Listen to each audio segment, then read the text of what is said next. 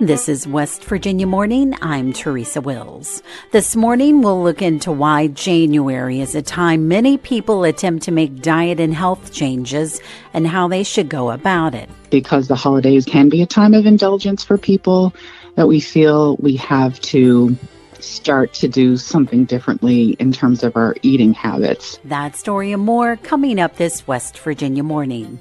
Support for West Virginia Morning is proudly provided by Luke Frazier. Governor Jim Justice will deliver his final State of the State address tonight. Randy Yowie has more. This will be the two-term governor's 8th State of the State address to a joint session of the West Virginia legislature. Justice gave a general preview of his address during a media briefing last week. He said he would talk about some of his achievements: tax cuts, revenue surplus, economic development, and tourism growth. He also mentioned some of his more personal political accomplishments. We delivered a very conservative mindset, whether it be, the protection of our guns or standing up for life. There are often surprises in a Justice State of the State address, like bringing in a high school cheerleading squad or holding up Baby Dog's hind end. The event begins at 7 p.m. Wednesday evening and will be broadcast live on West Virginia Public Broadcasting's television and radio stations. For West Virginia Public Broadcasting, I'm Randy Yowie in Charleston. State transportation officials closed a bridge in the northern panhandle last month. As Curtis State reports, the funds are not there to fix it or replace it. State Transportation Secretary Jimmy Riston told lawmakers Tuesday that none of the nearly 7,000 bridges in West Virginia would be open if they were not safe. Last month, his department shut down the Market Street Bridge, which crosses the Ohio River from Brooke County to Steubenville, Ohio. The closure of the bridge, built in 1905, angered local officials. But Riston estimated the bridge would cost tens of millions of dollars to fix, funds he doesn't have. If we were fortunate enough to get an earmark, if one of our senators sent me $60 million down here today and said, have at it, we'll start the process today. Federal funds have been made available under the 2021 infrastructure law to fix bridges. For West Virginia Public Broadcasting, I'm Curtis Tate in Charleston. We've heard political campaign rhetoric for a while now. But as of Monday, West Virginia's official candidate filing period is now underway. Candidates for local, state, and federal offices can file for the May 14th primary election until midnight Saturday, January 27th. As Randy Yowie discovered, the decisions to run for political office comes with rules, responsibilities, and reflection. The introduction to the 2024 Running for Office Guide put out by the Secretary of State's office outlines what the decision to be a candidate involves. It discusses eligibility, residence requirements, and time commitments. But when you ask campaign veterans about making that decision to run, they answer with how strong that desire for public service beats in their minds and hearts. Former two-term delegate Lisa Zukoff, a Democrat from Ohio County, says she was inspired to follow in her mother's footsteps of political activism and giving back to the community. I was already involved in several organizations, specifically interested in children, education, and animal rescue, and childhood cancer awareness now, and saw ways that my knowledge from being involved in the community could serve me in the state political level. 84-year-old Bob Bailey says he's in his final term as Huntington City Councilman. Bailey has held a variety of city and county offices over the past half-century. He says his inspiration to run for Cabell County Sheriff as a young high school teacher came from wanting to expand a one-man battle against drug abuse. We had a lot of marijuana problems, and I kept trying to fight it myself. And, of course, I wasn't getting anywhere, and a group of parents come to me and asked me to run for sheriff for Cabell County in 1980, and I did, and I got elected sheriff, and I stayed there for 8 years. We fought the drug problem in Cabell County. Fought it real hard. In fact, they gave me the nickname of the drug fighter. Two-term Governor Jim Justice is now running for his second office, U.S. Senator. Justice says others told him to take his business acumen, personality, and state passion and pursue politics. I would tell politicians everywhere or people, if you're seeking or thinking about running for public office, I would say first and foremost, search your heart. It's not going to be easy, and you're going to catch a lot of stones. But really and truly, if you believe, as I believe, that we're worth it, and I truly believe that with all my heart, then I would say do it and don't ask anything for yourself. Zukov says it was tough at first to ask people for contributions and difficult to campaign in general. She says she learned to be herself on the campaign trail. Well, I was always honest with my answers. Even if they didn't agree with me, I would explain it, and oftentimes people would come around. Everyone will tell you what to do, people that are involved in politics, and you have to get your own rhythm, and you have to feel comfortable with who you are. Bailey says he learned that campaign promises made need to be promises kept. A lot of candidates don't do that. They tell you what they're going to do, and once they get elected, they do just the opposite. You can't do that. If you're in politics and you make a pledge, you got to fulfill that pledge. Justice said in campaigning and holding office, it's more important to listen than to talk. Get out and talk to the people. You'll be amazed. You'll be amazed how much they know.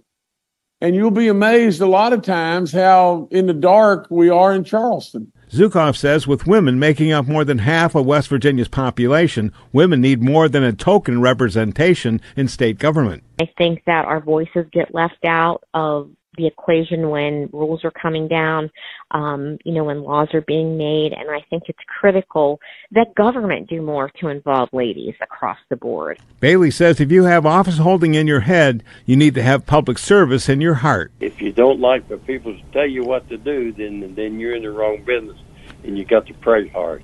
Justice says your constituency will appreciate and embrace you if you tell the truth. It's a great opportunity and profession, but it's gotten rotten in a lot of ways. Just some of the campaign tips that are not mentioned in the 2024 Running for Office Guide. For West Virginia Public Broadcasting, I'm Randy Yohe. This is West Virginia Morning. I'm Teresa Wills. It's 7:51. A flood warning is in effect in Pocahontas and Randolph counties until 11 o'clock this morning, and in Doddridge, Pleasance, and Tyler County until 10 o'clock. High wind warning for areas in the Potomac Highlands through this afternoon. Breezy with rain and snow showers, highs in the 30s. Mostly cloudy skies tonight with lows in the 20s and 30s.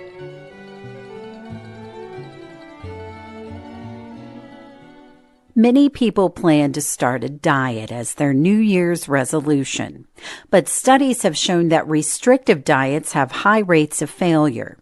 Reporter Chris Schultz spoke with registered dietitian and WVU extension specialist Gina Wood about more sustainable changes to have a larger impact on your health in the long term. Can you tell me a little bit about the appeal or the allure of starting a diet with the new year? The new year is something that we think of as starting over, starting again, refreshing, rejuvenating. And I think, oftentimes, because the holidays are, they can be a time of indulgence for people, that we feel we have to start to do something differently in terms of our eating habits after that sort of period of celebration and indulgence. And that can lead to subscribing to, diet culture as a way to start the new year. I think that may have something to do with it. Yeah, so that term diet culture, what do we mean when we use that term? I think it can mean, lots of different things. I'm not sure that it really has a real set definition, but, I think about it as a set of beliefs that is related to food and related to weight that we tend to ground in, myths and unrealistic expectations. And I think when we subscribe to diet culture, we tend to separate food into good and bad categories, which then causes us to assign those values to ourselves when we eat those foods. And I think that can be really harmful. So yeah, let's talk a little bit about the harm involved here, because you talked about this desire for rejuvenation, this desire for maybe a course correction after the indulgences of the holiday. All of that sounds good. So what is the concern here in the new year from a dietary standpoint? Dieting can have detrimental effects on us mentally, physically, socially.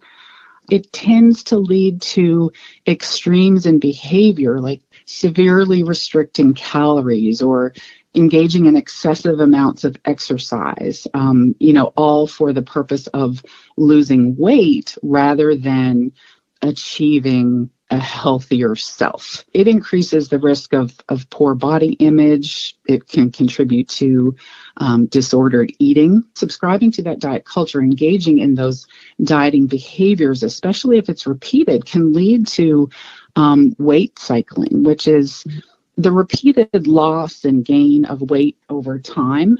And that can actually be harmful to our cardiovascular systems. Excessive dieting or weight cycling is, can be really harmful. What are some general guidelines for people who are hoping to improve their health in the new year? I think when we think about improving health, asking ourselves, not how do I want to look or how much weight do I want to lose, but how do I actually want to feel?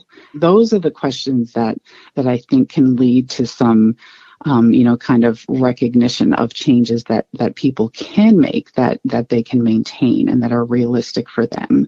Focus on how food makes you feel, as opposed to, how many calories does it have or how is it going to make me look in the long term. But, if you're looking for some, practical tips, my advice is to start with something that's actually achievable. So start with setting a goal that you can achieve, because success breeds success. If you are a soda drinker and you recognize that you would like to maybe cut down on that, start with thinking about, when and how and where do I drink soda, and what are the instances that I might be able to switch that out with a glass of water or a glass of milk. Something that's very doable, that's very realistic. We set ourselves up for failure when we try to make those drastic changes that we can't maintain. So start with really small goals that are behavior-based, rather than, assigning value to particular foods or trying to cut out, entire food groups. So where can people find more information about actual, scientifically based nutrition?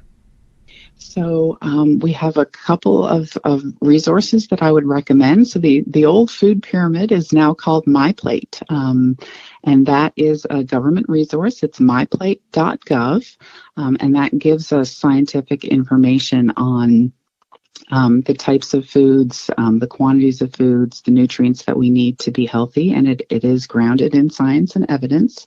So I think, that is one place that people can start. Look for your government resources. Try not to rely on other types of media. You're mentioning social media, because there is so much misinformation out there. People get really caught up in relying on media, relying on sources of information that are not necessarily grounded in science and evidence to guide their eating behaviors. And seek out your registered dietitian. Those resources that are grounded in science and evidence is what I would recommend. That was Gina Wood speaking with reporter Chris Schultz about New Year's dieting and healthy eating. You can find a longer version of their conversation on our website at wvpublic.org. West Virginia Morning is a production of West Virginia Public Broadcasting, which is solely responsible for its content. You can keep up with the latest West Virginia news throughout the day on our website, wvpublic.org. Support for our news bureaus comes from Shepherd University. West Virginia Morning is produced with help from Bill Lynch, Brianna Heaney, Caroline McGregor, Chris Schultz, Curtis Tate, Emily Rice, Eric Douglas, Liz McCormick, and Randy Yowie. Eric Douglas is our news director, and he produced today's show. I'm your host, Teresa Wills. This is West Virginia Morning.